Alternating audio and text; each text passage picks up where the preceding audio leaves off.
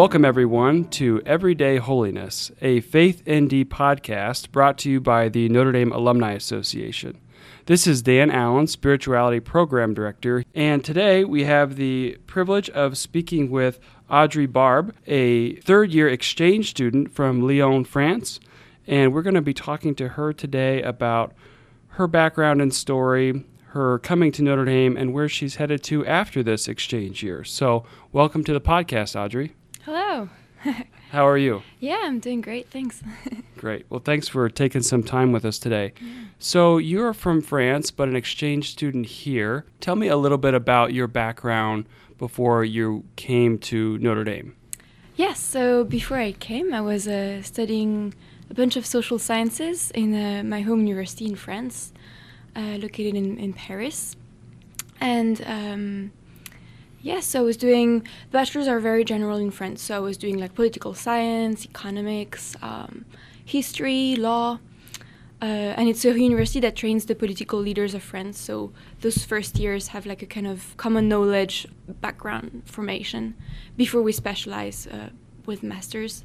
So yeah, I've been studying that for 2 years, and for our third year we were required to go abroad, and so yes, when I found that Notre Dame was a partner university of my home university, I was really glad because it would be the chance for me to study theology, because I cannot do that in France. Universities don't offer that opportunity, and so yeah, I jumped on the opportunity, and it's been a blessing there so far. That's great. It's interesting to me that you would be a young person from France and drawn to this aspect of theology at Notre Dame and the study of Christianity and Catholic thought. I think from an American context, sometimes we think about Europe as a place to be re-evangelized, or a place where there's increasing secularism. Of course, we have some of those struggles here in the United States as well. Tell us about your experience of growing up in France and what your development of faith was like during that time. Mm-hmm. This question is interesting because Christianity has become very part of the tradition in France. It's the churches, the big churches, or for example, my parents got me baptized in France, so it's very much rooted in the tradition. But I'm not sure a lot of people still have faith, and I was born in a kind of family where my parents got married at church and got me baptized with my sisters, but we were definitely not a family that believed in God per se. And I think it's when I arrived in high school that I began to turn to faith. And especially I remember going on retreats with my high school, and I really loved those retreats because I could feel that, physically it was really good, like we would do some walks and some pilgrimages, and also intellectually, like I loved the preaching of the priests and how bright they were. And also spiritually, I could feel that the silence that was given to us was kind of nourishing. And so I was thinking that, there is something about this Christ that reveals what it means to be human and kind of extends my being in all these dimensions, which was really great, yeah. And so I think I grew in faith with my high school, and I did my confirmation when I was 15, I think. And then I went to university, and university was a bit of a hurdle because there aren't many Christians, and my university is very secular. So it was definitely a hurdle, but meeting a religious community helped me to grow in faith during those years. And when you were looking at different options for where to study abroad, what was attractive to you about Notre Dame, I guess on paper or on the web as you were looking for options to come here? Mm-hmm. Yeah, it's interesting. At the end of my second year, I had the desire to become a sister. Uh-huh. And so I was like, but I need to complete my bachelor before I begin to discern that question more intentionally. And so when I found out about Notre Dame and about the theology department, I thought that doing theology for a year would enable me some kind of discernment, like bringing faith closer to my daily life and daily considerations. Because in my home university, I really felt that like my intellectual life was like on one side and my faith life was on the other side, and there was no really connection between those two. And so, when I saw the good department of theology of Notre Dame, I was glad that this opportunity was presented to me in order to reconcile that a bit. Mm-hmm.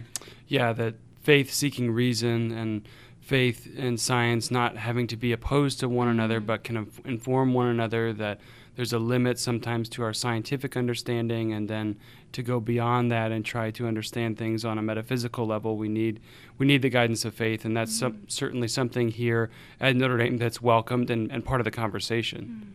So in thinking of that, what has been your experience as you've come here? You had the concept of this would be a good place to come, but in actually coming here and studying, what has it been like for you? Yeah, it's been great. I mean, there are really great people here. I love the American culture. My dad also loves the U.S. He came here to study, and so when I'm coming here, he was glad I would come.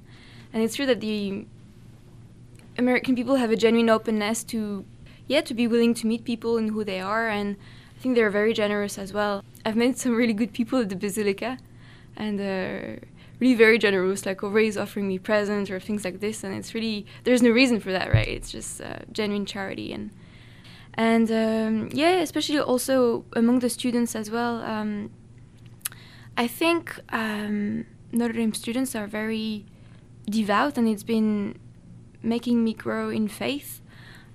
And especially I converted I had a conversion when I was 15, so not so long ago.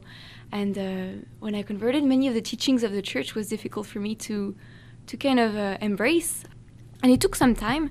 And I think, especially with the Right to Life Club in Notre Dame, I think it's really deeply reconciled me with all the teachings of the church. And I went, for example, to the March for Life in Washington. It was really great. I mean, 2 years before or 2 years ago, I would never think I would do that. But yeah, coming to Notre Dame, I discovered the joy of actually recognizing in the church what gives me life. That's great. It's a really interesting aspect of your story that the Holy Spirit, I think, has been working through various people in your life to deepen your faith. Those of us who grew up what we might call cradle Catholics, where we were baptized as infants and grew up in practicing the faith in our family, that's sort of the regular way, you might say, of someone growing in their faith and then branching out from that. But it seems like your path was a little bit different in that you had this awakening in high school through some of your peers and some of the priests you mentioned, as well as coming here, the encounter with some of your fellow students, that's been an opportunity for you to grow in your faith, and you've been receptive to that. So can you reflect about that dynamic of your life, of other people who have helped you deepen your faith? Yeah, I think as you mentioned, in high school I was very much in a position of receiving the faith because all this was new to me. I was not raised Catholic, so all this was new to me. And when I came to university, I was blessed to find a religious community that is a Jesuit charismatic community in France. And so, I met some brothers and sisters from that community that were kind of managing a kind of dorm, but outside of campus, because we have no dorm life in France.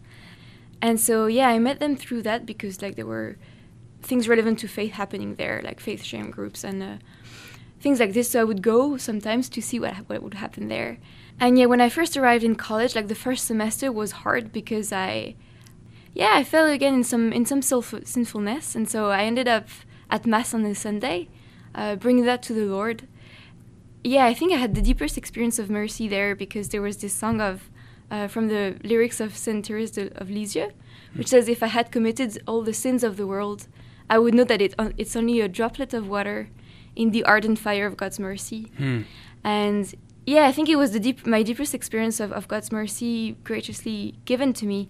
And on that same Mass, I received the intuition to go on a retreat. And I think part of me remembered the retreats in high school. And so I did this retreat with this community, with this religious community. And there I took a commitment as a young adult of the community that had it's a commitment that had 5 pillars that were very simple, pray daily, going to some formations, spiritual formation given by the brothers and the sisters of the community. There was a bit of fellowship as well, once every 2 weeks with the other young people I was committed with. and then being part of the mission of the community, helping out a bit, and also being spiritually directed. And I think this really gave me a kind of spine in my faith and helped me introduce faith in my daily reality and daily life. So I was really blessed to find out a bit about this community, and yeah, it's also with them I think that I received the desire of my vocation from the Lord. That's beautiful. Is this the same community that you're now considering entering into? Oh no, that's not the same. Yeah. Okay, so tell us about that community that you're considering as a vocation and how you came to encounter them. Mm-hmm. Yeah. So the first community has met has a big charism for the new evangelization, I think, because they have good communication, very turned toward young people, and it's true that they bring a lot of people back to the faith. I mean, I was brought back to the faith thanks to them. But as I was discerning this desire, I could feel that I was yearning for a place that would have somehow more silence and that would be more contemplative. And so I found out about another community when I was doing interreligious dialogue in the south of France. So, yeah, and this monastic community in the south of France, they have a monastery that is close to a Muslim neighborhood. And so the nuns really have a deep friendship with the people that live close to them. So I met them on that occasion. And yeah, I think when I went there, I didn't think particularly of my call, but I was struck by how they prayed, because when they pray with the gospel, so they read the gospel and then they sing the gospel, and then they repeat each verse of it 3 times. And it's a traditional monastic method of prayer. It's called manducation. And I was struck by this because of its efficacious dimension, that is, it really prints the spirit of the gospel in the heart and in the soul. So much that 1.5 years after, I was just praying, and I got reminded those words I had been repeating more than a year before in prayer. This time I was wondering where I would go to celebrate Easter. And so for me that was a nice intuition that maybe there was something going there that I should check up on. And so I returned to their place, to the community, but in a different monastery they have, and celebrated Easter with them. And it was really good because at that time I was really struggling to have a sense of how to pursue holiness as a woman in the church, and also what femininity meant under the gaze of God, because I had the sense that the culture said many things, but I was really longing for finding the truth of femininity and the truth of what it means to be a woman through the gospel. And when I arrived there, really I found, I think, a concrete answer in the sisters that I met. They were really a great example of charity and of humility. And yes, what I like about their community, what I liked at the time I met them at Easter also, is that they are priests in their community and brothers, and they sing the liturgy of Easter together. And the combination of both of those voices was really, really beautiful. And so there was something in me that was restored in terms of the beauty of how humanity was created, I think. That's beautiful. It reminds me of Basil Moreau's intentions for Holy Cross, of this relationship of priests, brothers, and sisters, and the way that we can inform each other. And we'll get to Holy Cross here in a minute, but I want to ask you a little bit. Well, first of all, what's the name of the community? Oh, yes, I didn't say the name. That's okay. Yeah, they're the Little Sisters of the Lamb. Okay, Little Sisters of the Lamb. Mm-hmm. And can you explain their charism and what's attractive about that? Sure, yeah. So, maybe I'll begin with their motto, which is "Wounded, I will never cease to love." And I think it relates well to the mystery of the Lamb, right? That is wounded and that sheds his blood for us, for the redemption of souls. And yes, when I came back after this Easter I was talking about to meet them, this motto of the community that is core to their spirituality really, really struck me, and really, I think, healed some wounds I had from my childhood that I discovered I had through prayer. And the community was born in France at the time was when there was turmoil with regards to, like, it's the time where abortion was legalized and beginning also of drugs. And so the founders of the community during that time, she was a Dominican sister, and she saw a lot of her sisters leaving the convent she was living in, or from one day to the other, just removing their habit and wear normal clothes. And so, yeah, for her that was really hard to see. And during that time, she heard in her heart a call to live more poorly, just as Saint Dominic was living at the beginning of his life when he was an itinerant monk, preaching the gospel to whoever he would find.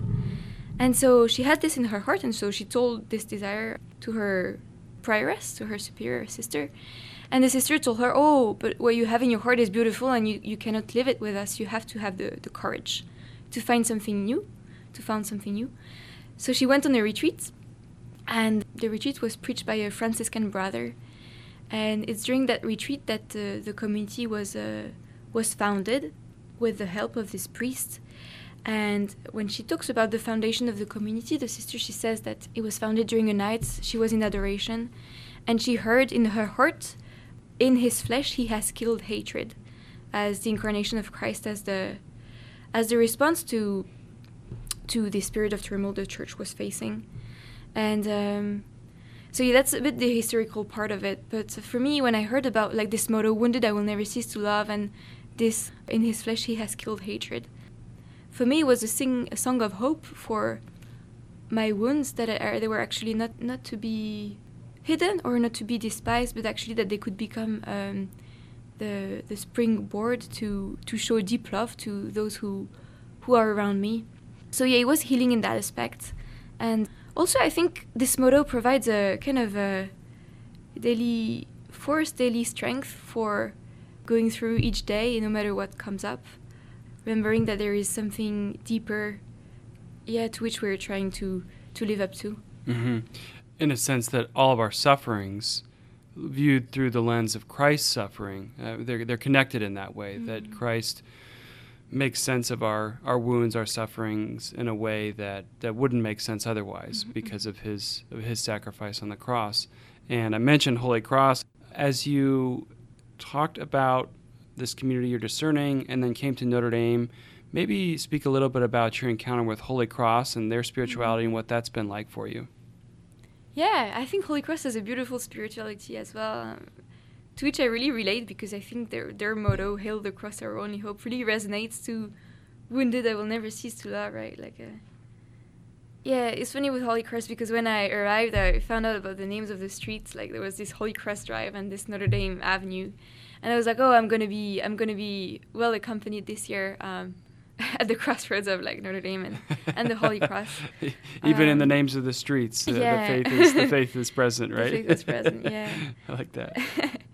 Yeah, it's been a big blessing to have Holy Cross on campus, and also, I think the priests are really, really talented and really, really gifted in terms of a figure of friendship, in terms of their preaching on campus, and just in terms of their presence in the dorms. I think it's a really valuable resource.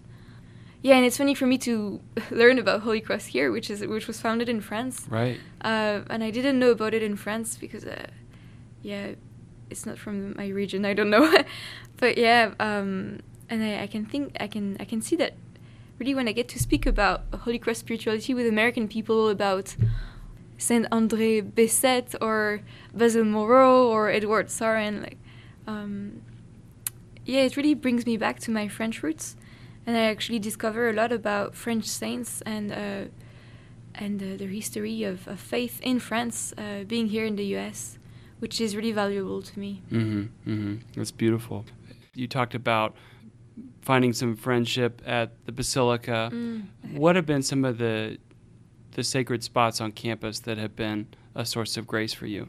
Yeah, I think the Basilica has really been one of them. And it's funny because when I first entered in the Basilica, I was so shocked by the profusion of things in the Basilica. It was so overwhelming to me. And at first, I really didn't like when I entered in the Basilica. It was just too much for me. Too much of details, too much of gold, too much of...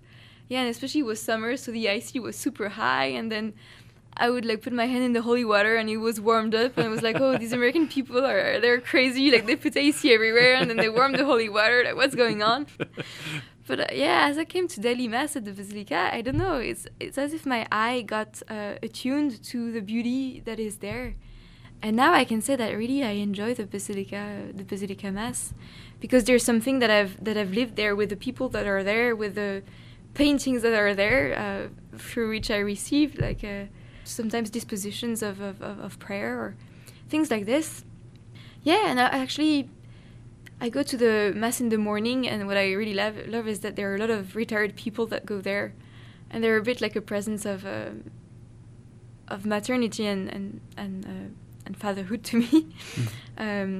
Yeah, because I'm away from my family this year, and really friendships are really valuable with American people, with the other exchange students. But it's true that Basilica Mass is a special time for me because it gives me the opportunity to talk with figures of that would be my grandfather or grandmother. Yeah. Right. Any other places on campus? Oh yes, I think campus ministry has been the Coleman Morse building has been a really good resource to me, because I don't have that in France, and so coming here was really a big blessing to discover the diversity of clubs on campus in which you can grow in your faith. And I think it's really good that those kind of resources are provided here. And I've grown a lot, especially with the help of my brothers and sisters in Christ, and through the girl who is leading my Bible study, for example. And I would say also my dorm chapel has been a big place for me, because I'm playing piano for Sunday Mass there. And it's a big joy for me to feel part of the community, even though I'm only here for a year, even though I'm not American. But yeah, to be part of it, to be accepted in it as I am, and to receive this joy to serve the community. Yeah, that's beautiful, and certainly a desire that we have for everyone who comes here to feel a part of this place and a sense of the universal church and the welcome that's there. I want to return to a little bit. You're talking about being a woman in the church and making sense of that, and what you saw in the sisters that was inspiring to you. So can you talk about that struggle? Yes, so coming here, actually, I was looking for the way I presented my project to my home university is to do some research on women in the church and what it means to be a woman living up to one's faith, because I had to shape my project in a certain way that it would pass with my home university.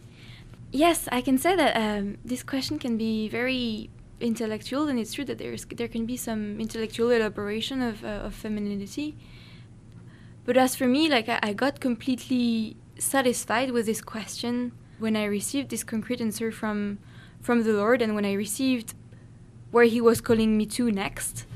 Because I think we cannot think of femininity or masculinity apart from our call to holiness. And we think a lot about, especially with this, the current state of the church, with the several scandals, what's the place of women in the church? And I think actually we can really be inspired by the life of the saints. And especially when I hear about being an empowered woman, as if the past has always oppressed women and that we were never free. But I think there are in the saints that had lived in the past really examples of women that have really influenced the church in the right track. And I think especially of Catherine of Siena, which is a foundational saint for the community I'm discerning with, and who really at the time when a lot of masculine figures were schismatic, she was the one bringing conciliation and at the same time a purification of the church.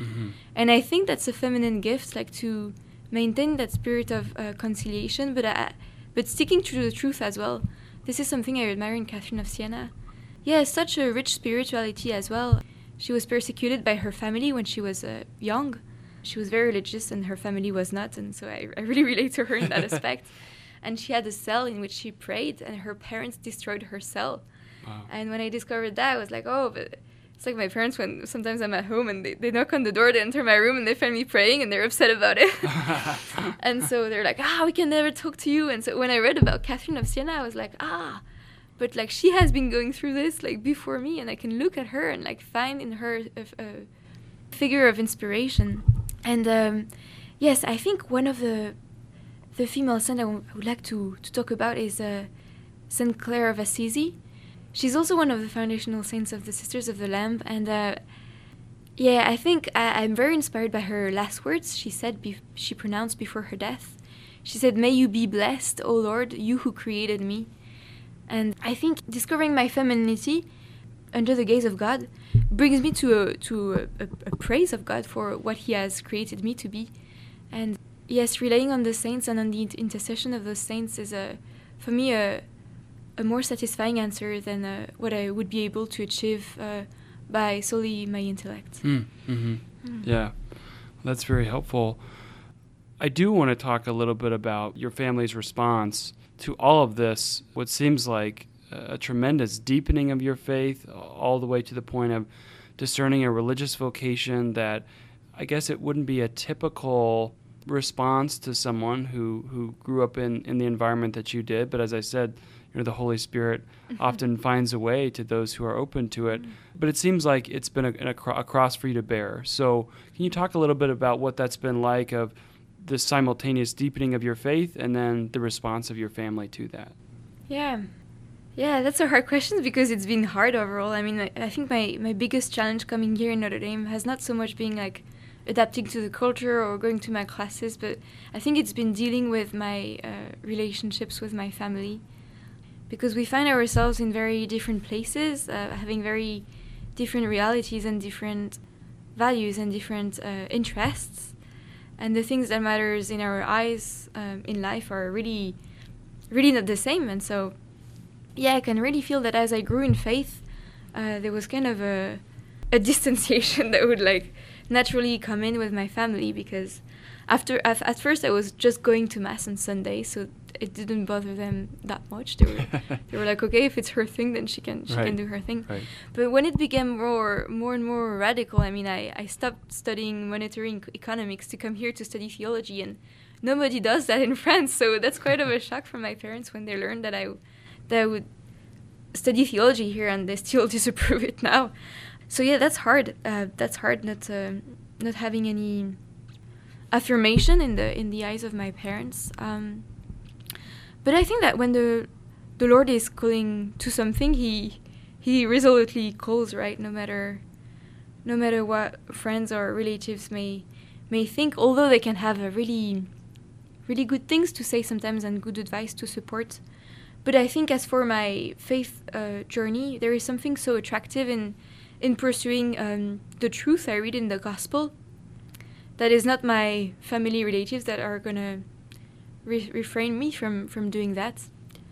And especially in the light of seeing the fruits of how much faith life brings in my life.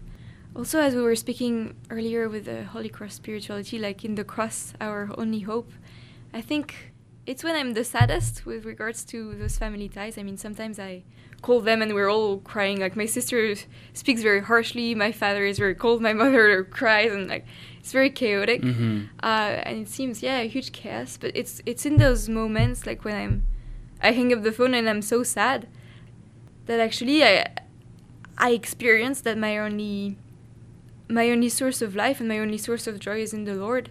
And so I remember a few weeks ago, I had these difficult conversations with my family, and I hanged up the phone and I was like, oh, so desperate.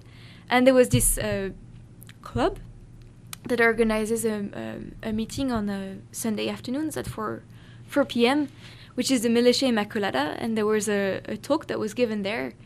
And that really gave me grace, so much grace, because it was talking about friendship and the Mass and how they restore us in communion with the Lord and with one another in a culture that leads us to feel often very isolated. And so her talk really spoke to my heart in the light of what had happened 20 minutes earlier.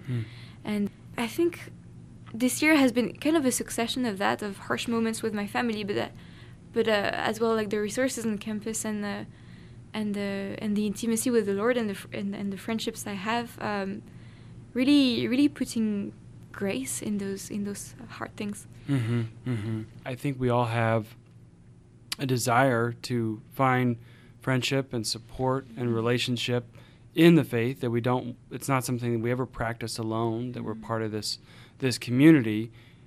But sometimes that comes from unexpected places or people that a year ago, for you would have been strangers, but all of a sudden through the intimacy of this shared faith, there's a real relationship there and a real sense of solace, of consolation, support.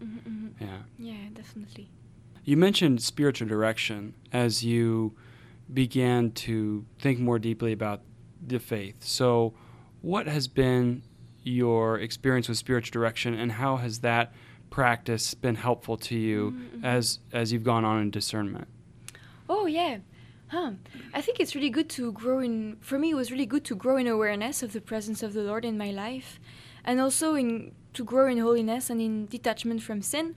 Because when I converted, when I recognized Christ as the Savior of my life, like it's not instantly like all my being suddenly was oriented like 100% of my day towards the consideration of, I don't know, spiritual matters.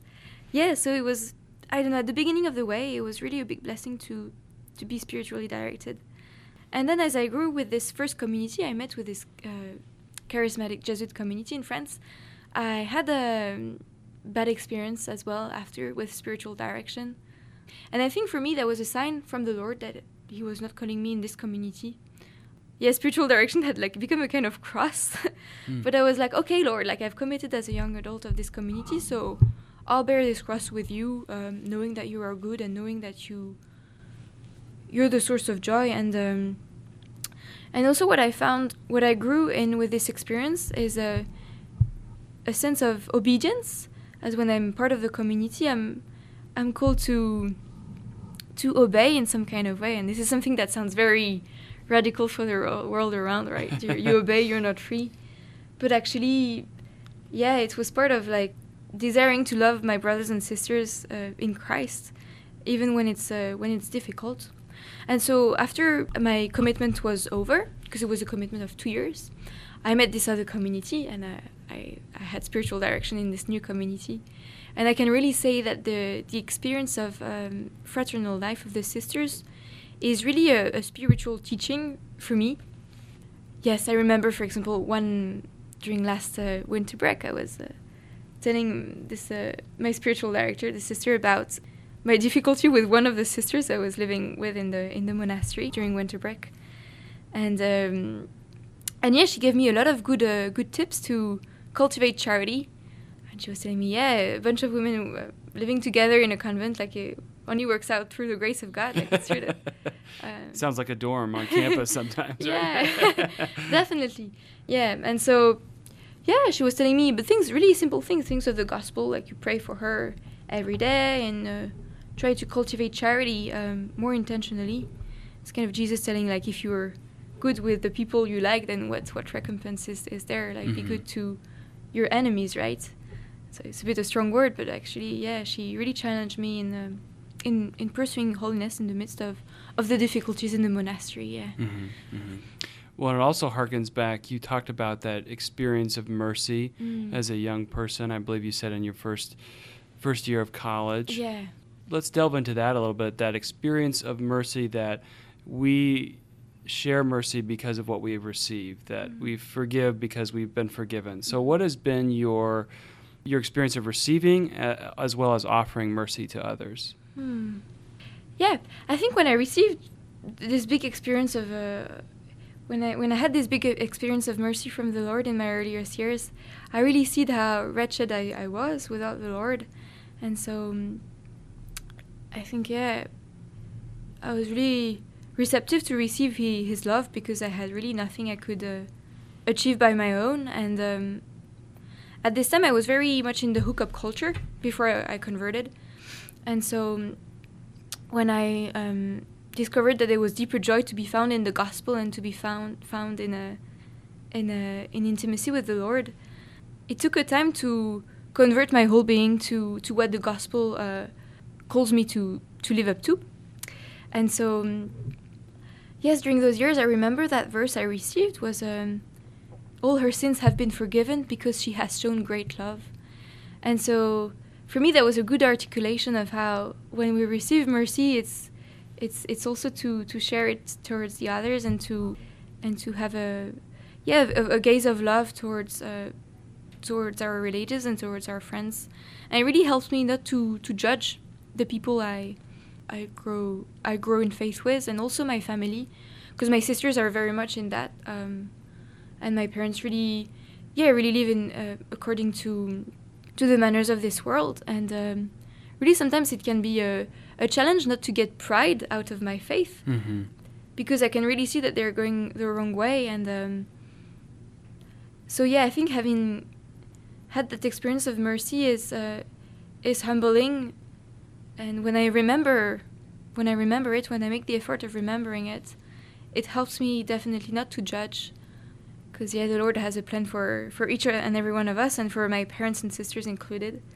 And so He took time with me when I look back to make me grow in holiness. And I think He is going to take the same time or more time or less time with each of my relatives. Well, and it's really important to understand the patience of the Lord's mercy, and as we've talked about a couple of times, the way that the Holy Spirit works, that in some ways the Holy Spirit was working through people other than your family to help with your own conversion back to Christ. And in some ways it seems like your life now is an example and a witness possibly to others. And so to be open to being used as that instrument, I think is a wonderful thing. Let's get into then this talk of holiness. We've talked about, you've mentioned it a couple of times, this pursuit of holiness. What does that mean to you? What does that look like for you in your life? Yeah, that's a good question. In the first days I came here, I received a verse from the Gospel of Luke. It was Mary and Martha was like upset with all the serving. And Jesus responds to her, "Martha, Martha, you are worried and distracted by many things. There is need of only one thing."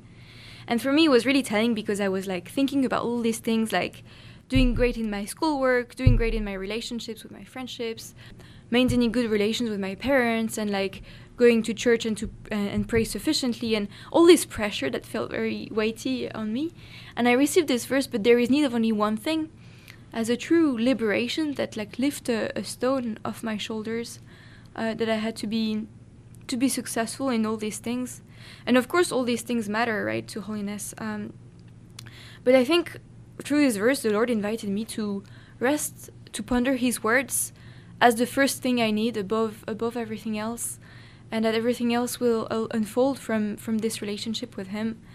And I could really have a sense that how sometimes I try to achieve holiness by my own, thinking, okay, I'm going to do it, I'm strong. But in fact, like this verse came to challenge me, to humble me, and saying, no, but like actually the first thing you have to do is quite simple, right? Is remember my word, so that it can infuse all what you do and all the interactions you have. And so, yes, I can say practically one thing the sisters taught me in order to keep His word is to mandukate, as I talked about earlier. And what I do is like I write on a little piece of paper from my morning prayer a verse of the gospel that touched my heart, and I put it in my pocket in order to be able to consult it from time to time during the day. And yes, I really experienced that this verse becomes the subtext of the day. Sometimes it sheds a light on an encounter or on the thing I have been doing. Or I think also, I don't know, I like to think about this idea that to maintain our physical strength we eat, right? Or we sleep, we go to the dining hall, or we go to our bed, and usually it does the work. But what do I do to maintain, to nurture my soul during the day, right? Like I can have a very cloistered approach of prayer, right? Like now is the time of prayer, and now is the time of my day where I do everything I need to do. But I think the Lord has been challenging me in like, surely like valuing those times of intentional prayer, but He's been challenging me in letting this time of prayer infuse the disposition of my disposition during all the day, and yeah, in like making sure that everything I do it in communion with Him, and I doing for the sake of His glory. That's tremendous. Yeah, it's clear to me that you have this disposition of openness of to receiving the grace that is coming to you at all these different phases in your life, which I think is tremendous, and it leaves us with a sense of, well, we're never done. We've never reached the mountaintop on this side of heaven, but it's always something where we're realizing more and more how much we need God through other people, through prayer, through all these experiences that will never be completely filled in this life. Does that resonate with you? Yeah, it's true, and it's not something to be desperate about, that it's never ending, right? Because like the joy is only increasing since I converted, and of course like there are some periods sometimes of hurdle. But yeah, I've been lately like pondering with this winter, like I've been looking at the trees like in the spring and in the fall and in the summer they're very beautiful. They have leaves, they have flowers, and in the winter they have nothing. And for me, it was very telling for my spiritual life that there are also some cycles like this, and sometimes it's okay to not see the fruit of my prayer, or it's okay to feel very barren and to feel very, very useless, because the Lord may be working something in my heart, maybe deepening the roots, and actually that's a good thing as well. And so, yeah, but overall, I think growing with the Lord is an increasing of joy and of peace, and I think it's a big blessing. Yeah, that's great. So, what does the future look like for you? Your plans after you finish here this semester, and obviously, we don't ever know exactly what God's plans have in store for us. But what does the future look like for you? Yeah, so 2 weeks ago, I've just been accepted in religious life for next year. Congratulations! Yeah. Thank you. So I think I'll be in the place of formation of the Little Sisters of the Lamb. So they're a community founded in France, and they have one place in the U.S. in which I have been going a couple of times since I arrived here in August. But so next year I'll be in France, in the southwest of France, in this kind of retired place. Just I think the Holy Cross men go to Colorado, right, for their novitiate to discern. Yeah, so I think I'll be in this retired place for a couple of years to see if that's what the Lord wants for me, and if this community is the land in which He wants me to grow. Well, and I'm sure going to live in that place of contemplation will help you discern that vocation better to the sisters. What has been inspiring as you've seen this particular order of sisters pursue holiness in their own way? I think one of the striking aspects of the community for me was that they're a mendicant order, which means that they beg bread. They go twice a week. They go out of their monastery to go on mission, they say, and they go to knock at the doors to ask food to the people. And actually, it's how Saint Dominic would preach the gospel as an itinerant monk. He would not teach people in a very condescending way, but actually he would situate himself kind of in this disposition of radical necessity, and ask people for food, and then that would spark a conversation and a relation in which he was rooted to give his witness. And so I think I see a lot of that in the sisters, and how much of a witness it is to the world, right? When you have some sisters that knock at your door, they have really good stories of mission to tell that they have compiled in the book as well. And so in between the first time I came to see them and the second time I actually read that book, and for me that was a kind of that's what I want my life to look like. So yeah, that was a good indicator for me. And so yeah, I really like that aspect of the community. And also maybe one other thing I can talk about is their poverty, because they're a Dominican order, but also they were influenced by Franciscan spirituality, because the priest that helped for the foundation of the community was a Franciscan. And so when I go to their monastery, like, it's really hard. Like, we have shower with buckets of water, and like we sleep with no mattress, right? Like, that's pretty kind of like pulls apart from like the life the cool life I live on campus. And so yeah, coming there, it's hard. But actually, I experienced that each of these occasions where I lack the comfort I'm used to is actually an occasion to ask the grace of God. And so for the first time of my life, when I went to the sisters, I found myself like praying before having a shower, because there was no other way to go so that my shower Lord, help me through this, right? Yeah, and it's true. Like every office, they begin with like, as a monastic order, like, Lord, come to my assistance.